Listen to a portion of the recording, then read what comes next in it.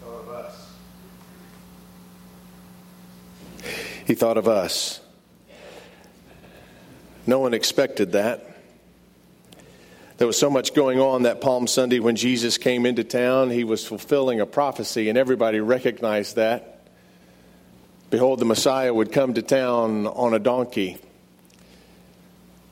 I believe it was Isaiah that had prophesied it. All the people were familiar with it. When Jesus came into town to that throng of dancing palm branches and laying them before him, they were creating a runway for their new Messiah and King to come to power. And almost everyone was caught up in it. This ascension of the clout of Jesus. He was coming up in the world, and many were seeing their place. Even the disciples argued about which one of them would be considered the greatest along with him. But that's not the way things work in God's kingdom. So often they're counterintuitive. In the kingdom of God, we don't ascend to greatness. We descend to greatness. And the greatest among you will be the servant of all. What opens our eyes to think of others? What opened Jesus' eyes, even as he was on the cross, not to be concerned about his own life ebbing away so much as the fact that his mother was cared for by John, and John had a new mother in Mary. Who loves like that? Who even in that moment of great personal need still considers others' needs a greater joy to satisfy? Only God. And only the God that was in Jesus and can live by us in the Spirit can make those kind of choices, can even see those kind of options before us. Everybody saw door number one as Jesus went into town that day. The door of political power and personal ascension and acquiring. But Jesus saw another door, and love always sees door number two. The door that everyone else looks right past most of the time. The redemptive power of self-giving and serving love. As God shapes our heart on that inward journey inside, I pray that we come back into the world with eyes open to see what He can see. Not just the obvious doors of personal advancement, doors of blessing. And as I say that, isn't it interesting that the way I think of that immediately is doors of blessing are doors of blessing to me. But Jesus had eyes to see not just doors of blessing to Him, but doors of blessing to others. How He could serve in that role as well. Blessed as I come in and have my loved on experience with God, I'm released into the world. And if my needs have been met there, I can turn my eyes outward now to meet the needs of others. And doors of blessing, the doors that I might look for, are not necessarily doors of my blessing. If those are the only doors that you consider, you will miss the better part of what you're called to be in this life. But the doors of blessing of others in God's name.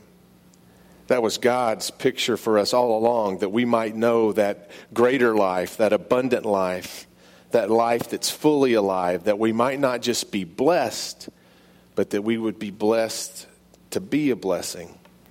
The whole picture. It's a full life. Even though it's sacrificial, it is life in the full. Peter discovered that. And as we look to the video screens now, it's Peter's story that tells of finding door number 2. When I was around 7, my father started beating us kids with a stick.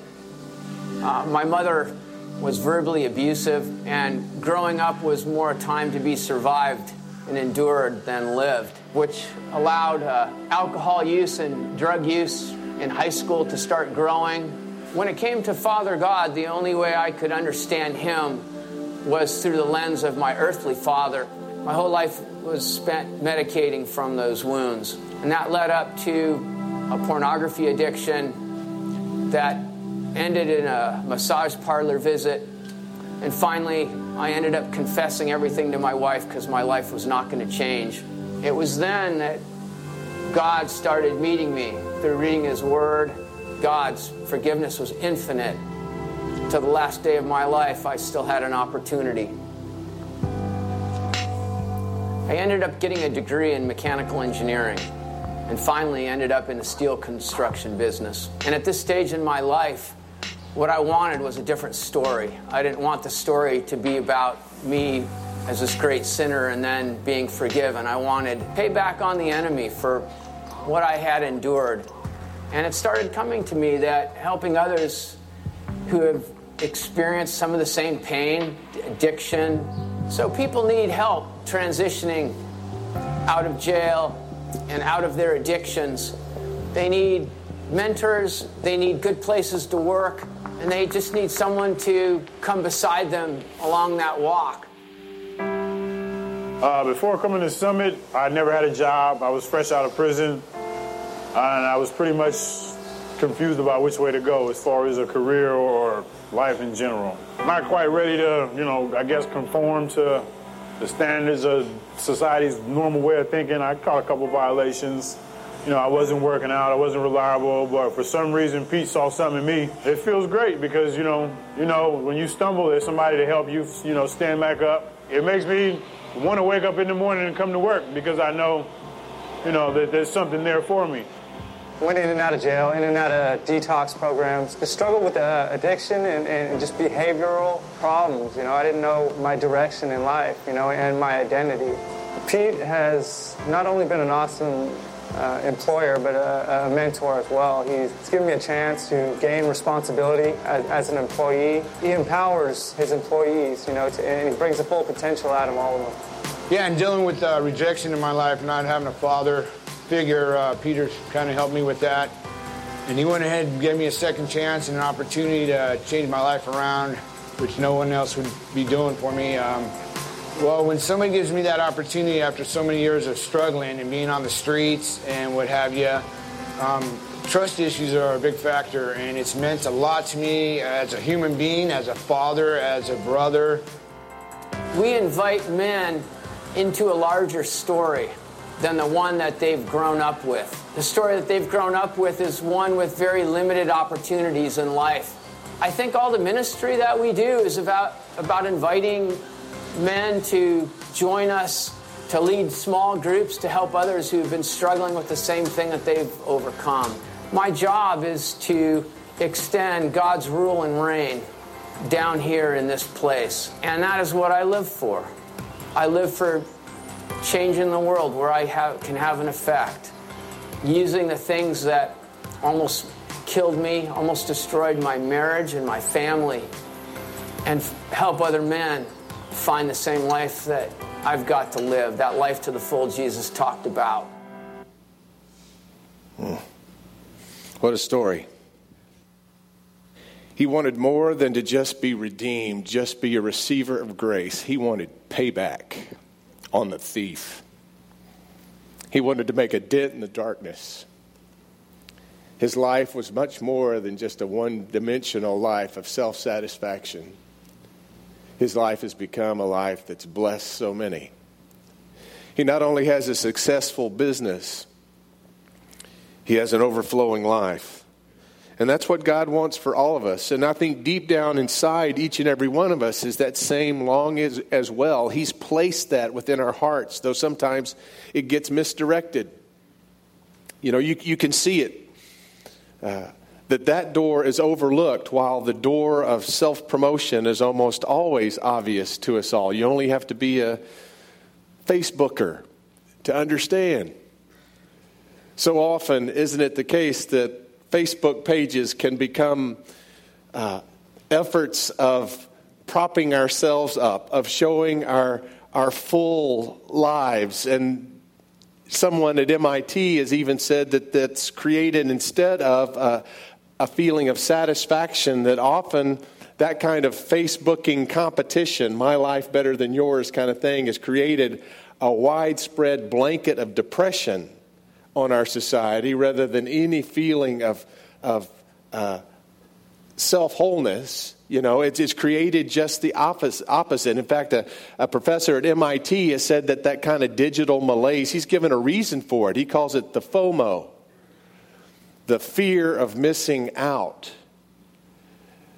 The fear that maybe somebody else is having better vacations than I am. Somebody else has found a better way to lose weight than I have. Somebody else is wearing fashions that are more fashionable than I have. And all that comparing just tends to implode on us. Maybe there's another door. Maybe there's another option. See? Maybe life is really not fully satisfied when we seek to satisfy ourselves. Maybe God meant life to be an experience of satisfying so many others with the way we live and the way we give our lives away. And in that comes rich, life-giving, abundant kind of living. The truth of the matter is that love finds doors that ambition completely misses. You could see it in that story right there, couldn't you? Ambition to meet his own needs, ambition to be successful in business would have made clear some opportunities, but these opportunities to find these other guys who needed a second chance as much as he did, for whom he understands that need to find something, to find traction, with whom he could share the well that he had found for full living. See? Love found those doors where ambition would have looked right past that guy that couldn't have given any kind of immediate success to my business. Love finds doors that ambition always misses. And sometimes we, even as Christians, can be motivated by sanctified ambition, maybe, but not love. And then I wonder if it's truly sanctified. You know, there's sometimes as Christians where we want excellence and we want to do things well and we want to get the job done. We will pack those 4,000 bags of potatoes and get them to people's homes and get them delivered and wipe our hands and say, done. I've done my good deed. Ambition only sees the work. But love sees the people that all that work connects us to. And getting the work done doesn't seem to open the door from the other side, does it? It's not the potatoes. It's the person that hands them off with real care and real concern. That hasn't, not a condescending bone about them. They're just happy to be able to share, right? That opens a door from the other side saying, wow, this person isn't pegging me in a hole and this person's not casting me as the needy. This person just cares. Jesus could have passed right by blind Bartimaeus on his way to Jerusalem. After all, he had a pretty big to-do thing on his to-do list that day, just going to Jerusalem and saving the souls of all humanity. Right? He had a job to do.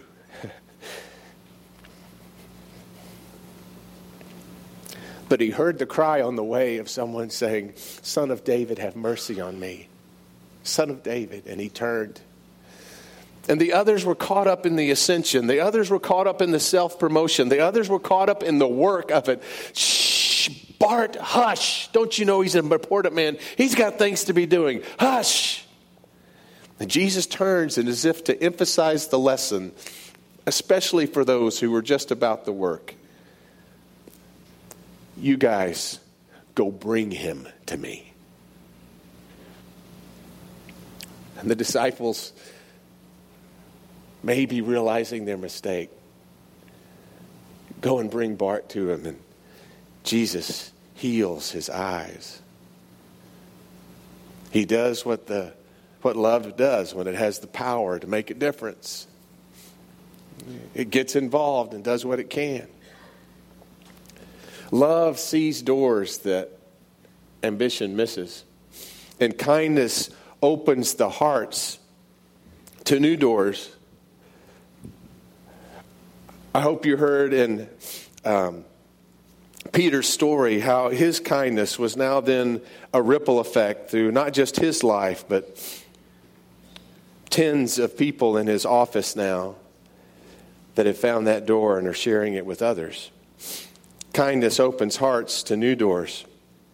So I say let the blessing build.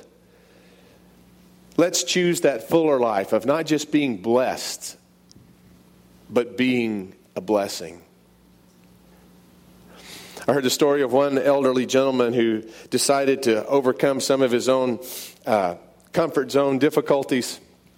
He had heard of a school nearby that was a part of really the ghetto part of town, and the kids were suffering and falling behind and falling out there. And he had a tough childhood himself and knew how difficult it was to study when things weren't right in the home. And he decided he knew what it took to shore these kids up. So despite his apprehensions, he got involved as a tutor. But he didn't just teach them mathematics and English. He cared. He cared, and after several months of working in that place and building these relationships with these kids, finally there came a day where he had a conflict. I don't know if he was sick or he had something to do at work, but he couldn't show up for his usual tutoring appointments. To which one of those kids that he usually tutored came out in the hall and started announcing his question to all who would give him an answer. "Yo, where's my homie?" How does an 82-year-old suburbanite become a ghetto teenager's homie? Love opens doors. Ambition never sees. And as we serve, as we are a blessing, God calls us not only to do the things Jesus would do, but to do it in the way Jesus would do it. I say, let the blessing build. Let's not miss those doors that are so easy to miss when we don't have His heart within us to see them. There are many unexpected doors that are part of this Christian life that only love can see. Doors of blessing others become those that we choose above all, and sometimes even unwanted doors become doors that we no longer run away from. You know, sometimes God will call you to love somebody that He loves that you don't even like.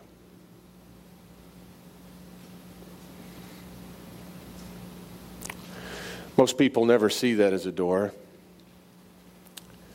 We see it as an annoyance. But sometimes I think God focuses us, opens our eyes, helps us see someone that we don't even like as someone that He loves. So that outward journey of serving them might make us desperate for that inward journey of developing a heart more like our Lord's. Did you hear that? Sometimes God calls us outside our comfort zone. He calls us to love people that we hardly like. Sometimes God calls us outwardly to make room for His journey inwardly. Now, if you want a poster child for this kind of opera, consider Jonah. Remember? The Ninevites. He didn't like them. They were scary. How did it say in VeggieTales? They slapped each other with fish? I don't know. It was something crazy like that. I don't know if that's true. It's amazing how those stories start to convolute my biblical knowledge after a while. But the Ninevites were thugs. The Ninevites were thieves. The Ninevites were people that he had been taught to hate from his earliest days. And he didn't want anything to do with God giving grace to that type. But you've never met a type that your Heavenly Father doesn't love and for whom He didn't die And so if that inward journey of developing a heart more like God has gotten stale for you, I invite you to go love somebody you don't like. Because that won't last long unless you find a deeper resource for loving like that. Some of us discover that door. A door that we wouldn't want. A door that we wouldn't necessarily choose. A door that's outside our comfort zone. And yet we feel compelled by God's love to be obedient to that call. And if we are, as we do, God has a way of changing our hearts. Jonah was headed 180 degrees in the opposite direction. Like the guy on the screen right there, he was making tracks away from God's calling, not towards it. God called him to Nineveh. He headed to Tarshish. 180 degrees in the other direction, right? Listen, if sometimes within our hearts, even the things that God calls us to do makes our flesh repulsed. But that doesn't mean God doesn't call us, right? And what's involved in getting turned around? I don't know all that the symbolism means. I'm not suggesting that any of us should become fish food for 3 days. I really, that's a story that I think those 3 days in the fish's belly, what does that remind you of? 3 days in a tomb. 3 days in a tomb. Maybe sometimes to become all that God wants us to be and all that God dreams for us to be, sometimes in order to experience the more to life, we have to do some dying to ourselves.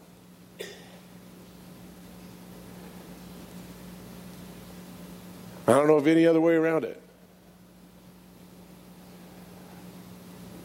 That doesn't sound good to me or to you, probably. But it's the narrow path to the more life. Could it be that stuff that's functioning within us as we start experiencing the FOMO, that fear of missing out? Could that be something that really God has planted there? For we have not imagined. We cannot think or ask. For God can do exceedingly abundantly more than all we ask or think or imagine. I do a lot of what if thinking for myself. Right? But I wonder if God put that what if mechanism in my head, that imagination, not just for what ifs for me, but to be engaged in that kind of what if thinking for all the others around us that I could bless. A young couple was in a restaurant, and in talking to their waitress, they'd been there several times. They got to know more and more of her story, and she was absolutely flabbergasted when this young couple, who she didn't think had the resources to do it, tipped her on their credit card $400. I don't know if the credit card's the way to go there, but how's that for some what if thinking? What if God has given me ways, given me resources, given me connections to really be a blessing to others? What if, instead of pushing away or ignoring or being blissfully ignorant of those things, what if I turned and started dreaming with God about how He might bless others and even use me in the process of doing it? That's the Jonah cure. The dying to self that I might be alive to Christ. Love finds doors. Ambition misses. This morning I want to talk about not only doors of blessing and unwanted doors, but closed doors. Closed doors. I don't know that I understand all of God's closed doors. Maybe you've experienced a closed door. A relationship that you wanted to mend, that the other would have no part in reciprocating. A job that you thought was just right for you, but you just never seemed to get the promotion. Do you know what it is to have the heartbreak of knowing you think you know what God's will is for you, but then having to reassess that because there comes a closed door? And I don't think God necessarily closes all doors. I think sometimes circumstances close doors. Sometimes other people's willfulness closes doors. But I'm certain of this, that in all closed doors, God is still at work. Ever had a closed door? Maybe you can identify with this next story. I believe his name's Charlie. I was living in San Diego when I got a call from Menlo Park Presbyterian Church to come be their youth pastor. And I remember telling the senior pastor at the time that I'd never worked in the church. I wasn't seminary trained, but they asked me to come be their youth pastor, and I served in that ministry, working with middle school, high school, and college students and young adults, and seeing the ministry thrive. And that was a very sweet season in my life. My journey hit a real crossroads in 2007. My wife said that she no longer loved me and that she was in love with someone else. My wife and I decided to get divorced. There were circumstances that became so complex that the church elders came to me to say, Charlie, we love you, but we can't imagine a scenario where you're still on staff. And they were right. After leaving the church had a community of people who reached out to me and stayed so close to me. That was a real difficult time. I was seeing my ministry come to an end. Everything in my life was being deconstructed. I just felt like such a failure. My marriage had failed. I felt I had failed as a pastor, as a father. And I think those nights when I would be alone without my family were some of the most painful and saddest times of my life. My prayer was, God, where would you take me?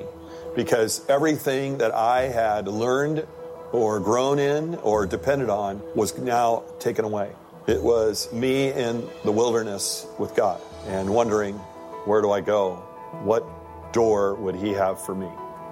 The journey was about discovering what it meant to be good with God alone and to not depend on any of the other parts of my life that I had grown so attached to. Things like title and position and influence and financial security, relational connectedness. My healing began when I first started to face the pain and to not run from it, but to move toward that pain, to discover the transformation that God wanted to do in me, where I had to face some really hard truths in my life. Disordered attachment to my job, the rush of ministry, the need to make a difference, wanting to get credit for that, avoiding intimacy, my own contribution to the disintegration of my marriage. You know, all my life I'd been someone who was there to help other people, was there to come alongside of other people in their own struggle, and now I was the vulnerable one. God was teaching me how to hold things with open hands, how to not force things or control things. And I found myself in such a more peaceful place, healthier place, a deeper place, a more connected place with God.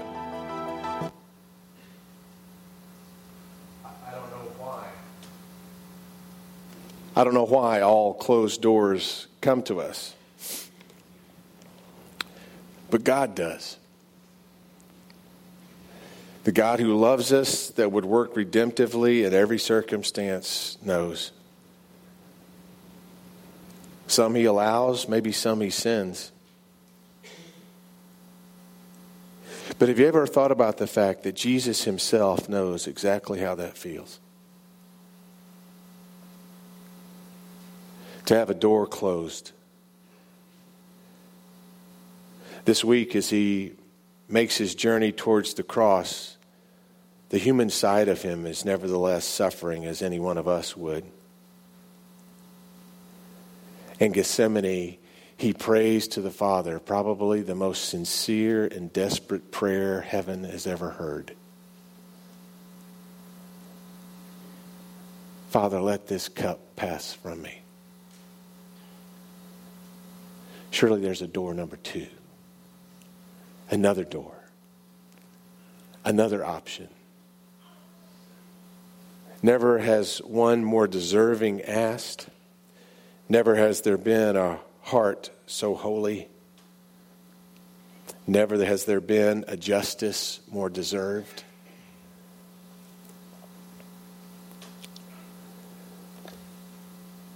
But heaven's door seemed to be closed.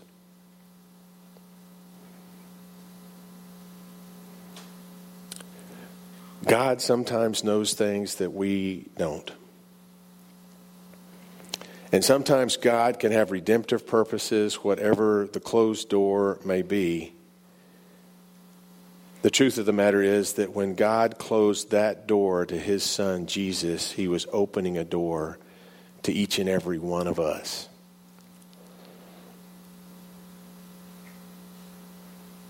He was thinking of us. And somehow when Jesus got alone with the Father that night in Gethsemane, his heart swung so close to his God that from his own lips came, "Nevertheless, Father, not my will, but thine be done." And to the end, he was faithful that night. But did you notice that when Jesus was in Gethsemane and he asked that question, "Please let this cup pass from me," what happened? God sent to him at that moment a ministering angel to give him strength. I don't know of anything more draining than a closed door.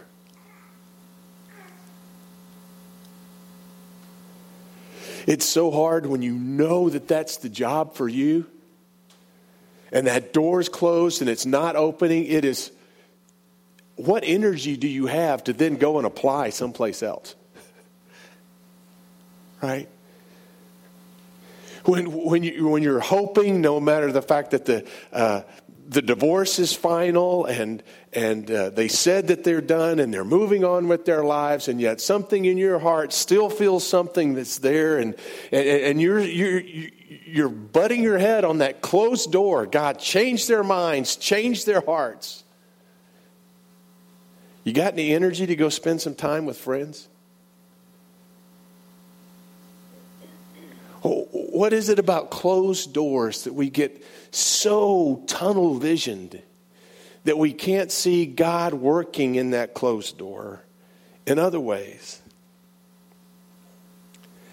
How is it that Jesus could look past this obvious great challenge of going through the cross even, and yet then in that moment be strengthened and motivated for what God's agenda was in his heart, what God's agenda was through his life, and to somehow trust that even though that closed door exists, God is still at work to love his kid, to glorify himself, and to bless the world through it all. You know, that's the difficulty with closed doors. God knows, but we don't.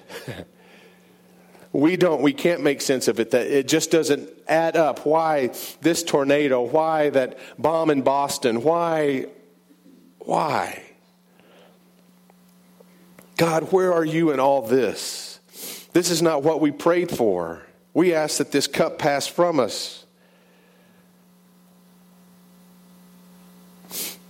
And so the disciples asked him that night in John chapter 16. And Jesus notices they're asking. In John chapter 16, as he's told them that he will go to a cross, he's tried to explain it thoroughly in this last discourse from his life. We've been studying it, walking through it, and all those I am statements, his assurances during this week that even though a closed door, it would seem that heaven would close the door to the messianic agenda. Whoom. Death on a cross. Nevertheless, he was telling his disciples, hang on. Keep believing. Stay the course. Have eyes to see the next open door and trust that God is creating it even now. Jesus knew that they wished to question him. And he said to them, "Are you deliberating together about this, that I said, a little while and you will not behold me, and again a little while and you will see me? Truly I say to you that you will weep and lament, but the world will rejoice. You will be sorrowful, but your sorrow will be turned to joy. Whenever a woman is in travail, she has sorrow because her hour has come. But when she gives birth to the child, she remembers the anguish no more." What a good word. The anguish no more. "For joy that a child has been brought into the world. Therefore, you too now have sorrow, but I will see you again. And your heart will rejoice. And no one takes your joy away from you." What's he saying? He's saying Easter's coming. Easter's coming. Whatever that closed door is, Lord, why haven't I been healed? Lord, why haven't you made a way? Lord, why haven't you changed their hearts? Lord, why haven't you turned my child to come home to you yet? Here's a promise. How long before it'll all be made right? I both love and hate this answer. A little while. A little while. Maybe not near soon enough on our calendar, in our estimation, but in all of eternity, a little while. You may suffer and you may have difficulty for a season, so have all the other brothers in the world, but be of good cheer. I have overcome the world. The Lord himself will strengthen and establish you. A little while. Jesus promises us joy and Easter for all of the Good Fridays when things closed on us. God works with closed doors. Do you remember Paul going into on his missionary journey? Here he is doing God's will. He's spreading his gospel. God has sent him out beyond Jerusalem into the Gentile world. He's starting over and over again in synagogue after synagogue after synagogue. That's where he usually connects with people first. And then only after he's rejected does he turn his heart towards the Gentiles in the area. There has not been any great harvest of Gentile souls at this time. And he's going north to Asia. And it says in Acts chapter 16 that God closed the door to Asia. Why? Don't the people in Asia matter? Why? Haven't you called me? Why? Why? A little while. He turns to Bithynia. And again, the Lord closes the door. Why? Aren't his motives right? Hasn't he suffered enough? What is this great mystery that keeps closing these doors? And then he goes to Troas. And he's so drained by that closed door. Only in his sleep can the Lord speak. And he has a dream. A man from Macedonia saying, "Come over here. Come over here." And as soon as he wakes, a knock at the door. An open door. To who becomes Cornelius, the first Gentile convert that becomes a Gentile virus for the faith. You and I follow Christ today because God closed the door to Asia. I don't understand why. Sometimes in looking back over history, maybe we get a glimpse of part of the why. But that's only part. That's only what we can see with our limited human vision and our limited historic understandings. God knows the truth of the matter to the depths of the heart that of every person that's ever walked on the planet. I can't even imagine that kind of complexity and figuring of what's best. But I thank God I can leave that to God. He knows.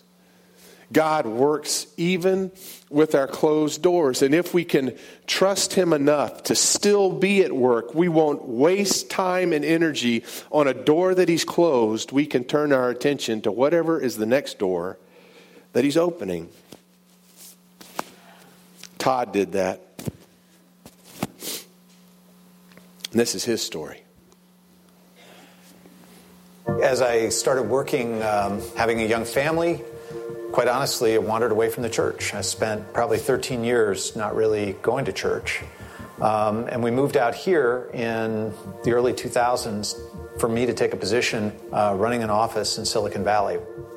And everything was going in my direction. But what was interesting was 9/11 happened, and it caused our family to go seek out a church.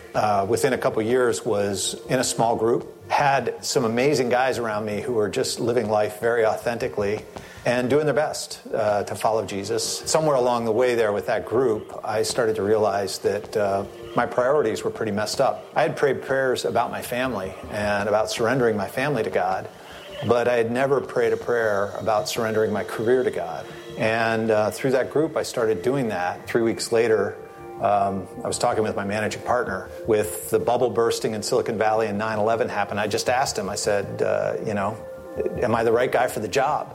And his reaction was, you're a great lefty, but I could use a right-handed pitcher right now. And I'll never forget coming home that night and just feeling that sinking pit in my stomach that I was being demoted.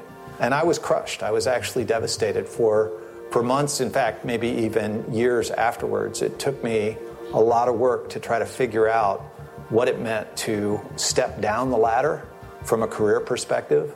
And my ego was bruised, but there was part of me that was really excited to see what lay in store, what lay ahead. I think I'd be a very different person today if I continued that path. So am I grateful that God closed that door? I can't even conceive of what my life would be like if He hadn't closed that door.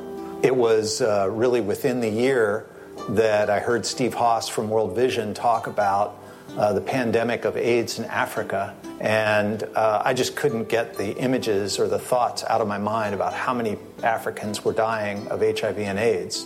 Just a short time after that my pastor did a sermon on the parable of the talents and finished by asking if anybody wanted to go on an adventure with Jesus.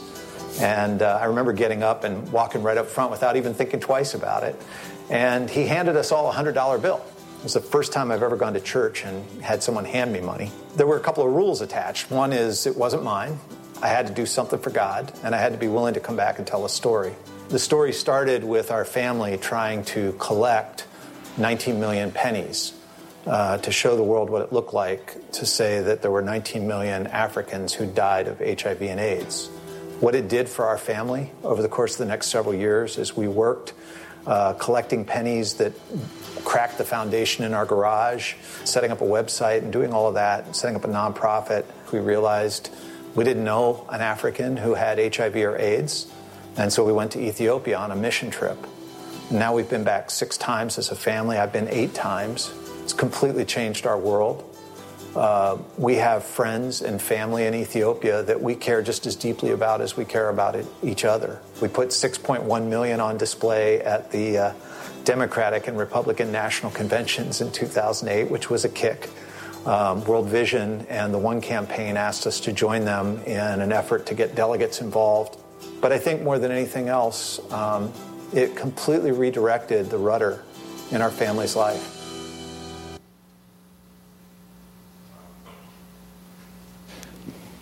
A closed door sometimes is leading to a much larger door of blessing. So where are you?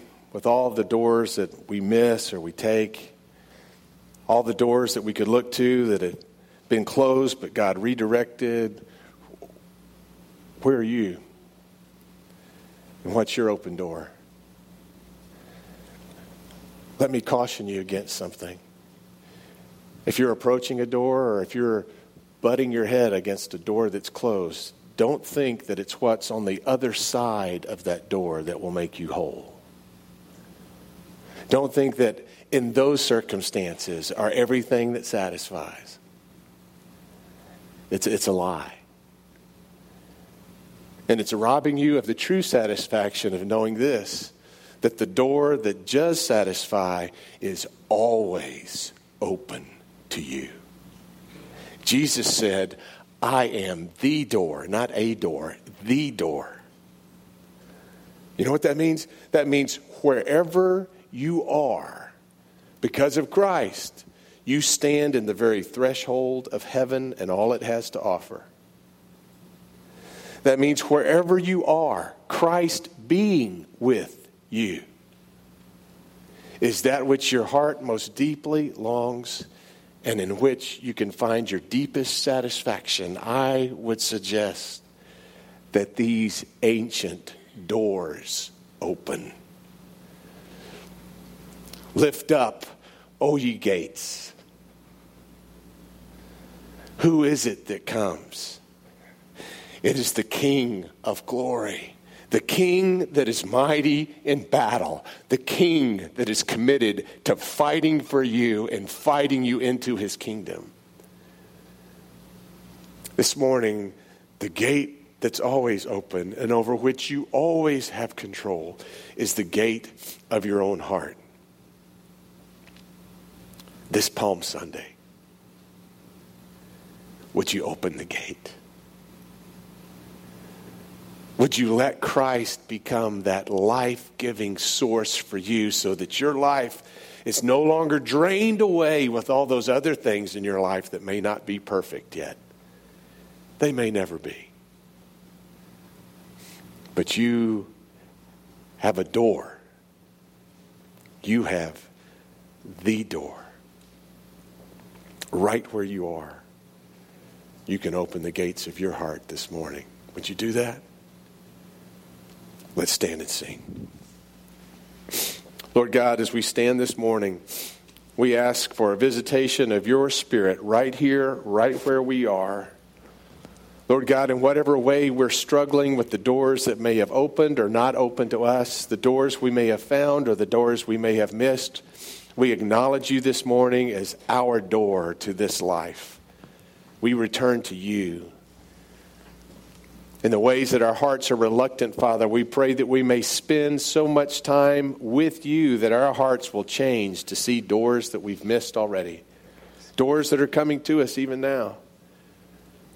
Lord God, we pray for you to do that great work in our hearts. Satisfy us with your very self. Send us your ministering angel, even if we are in a Gethsemane.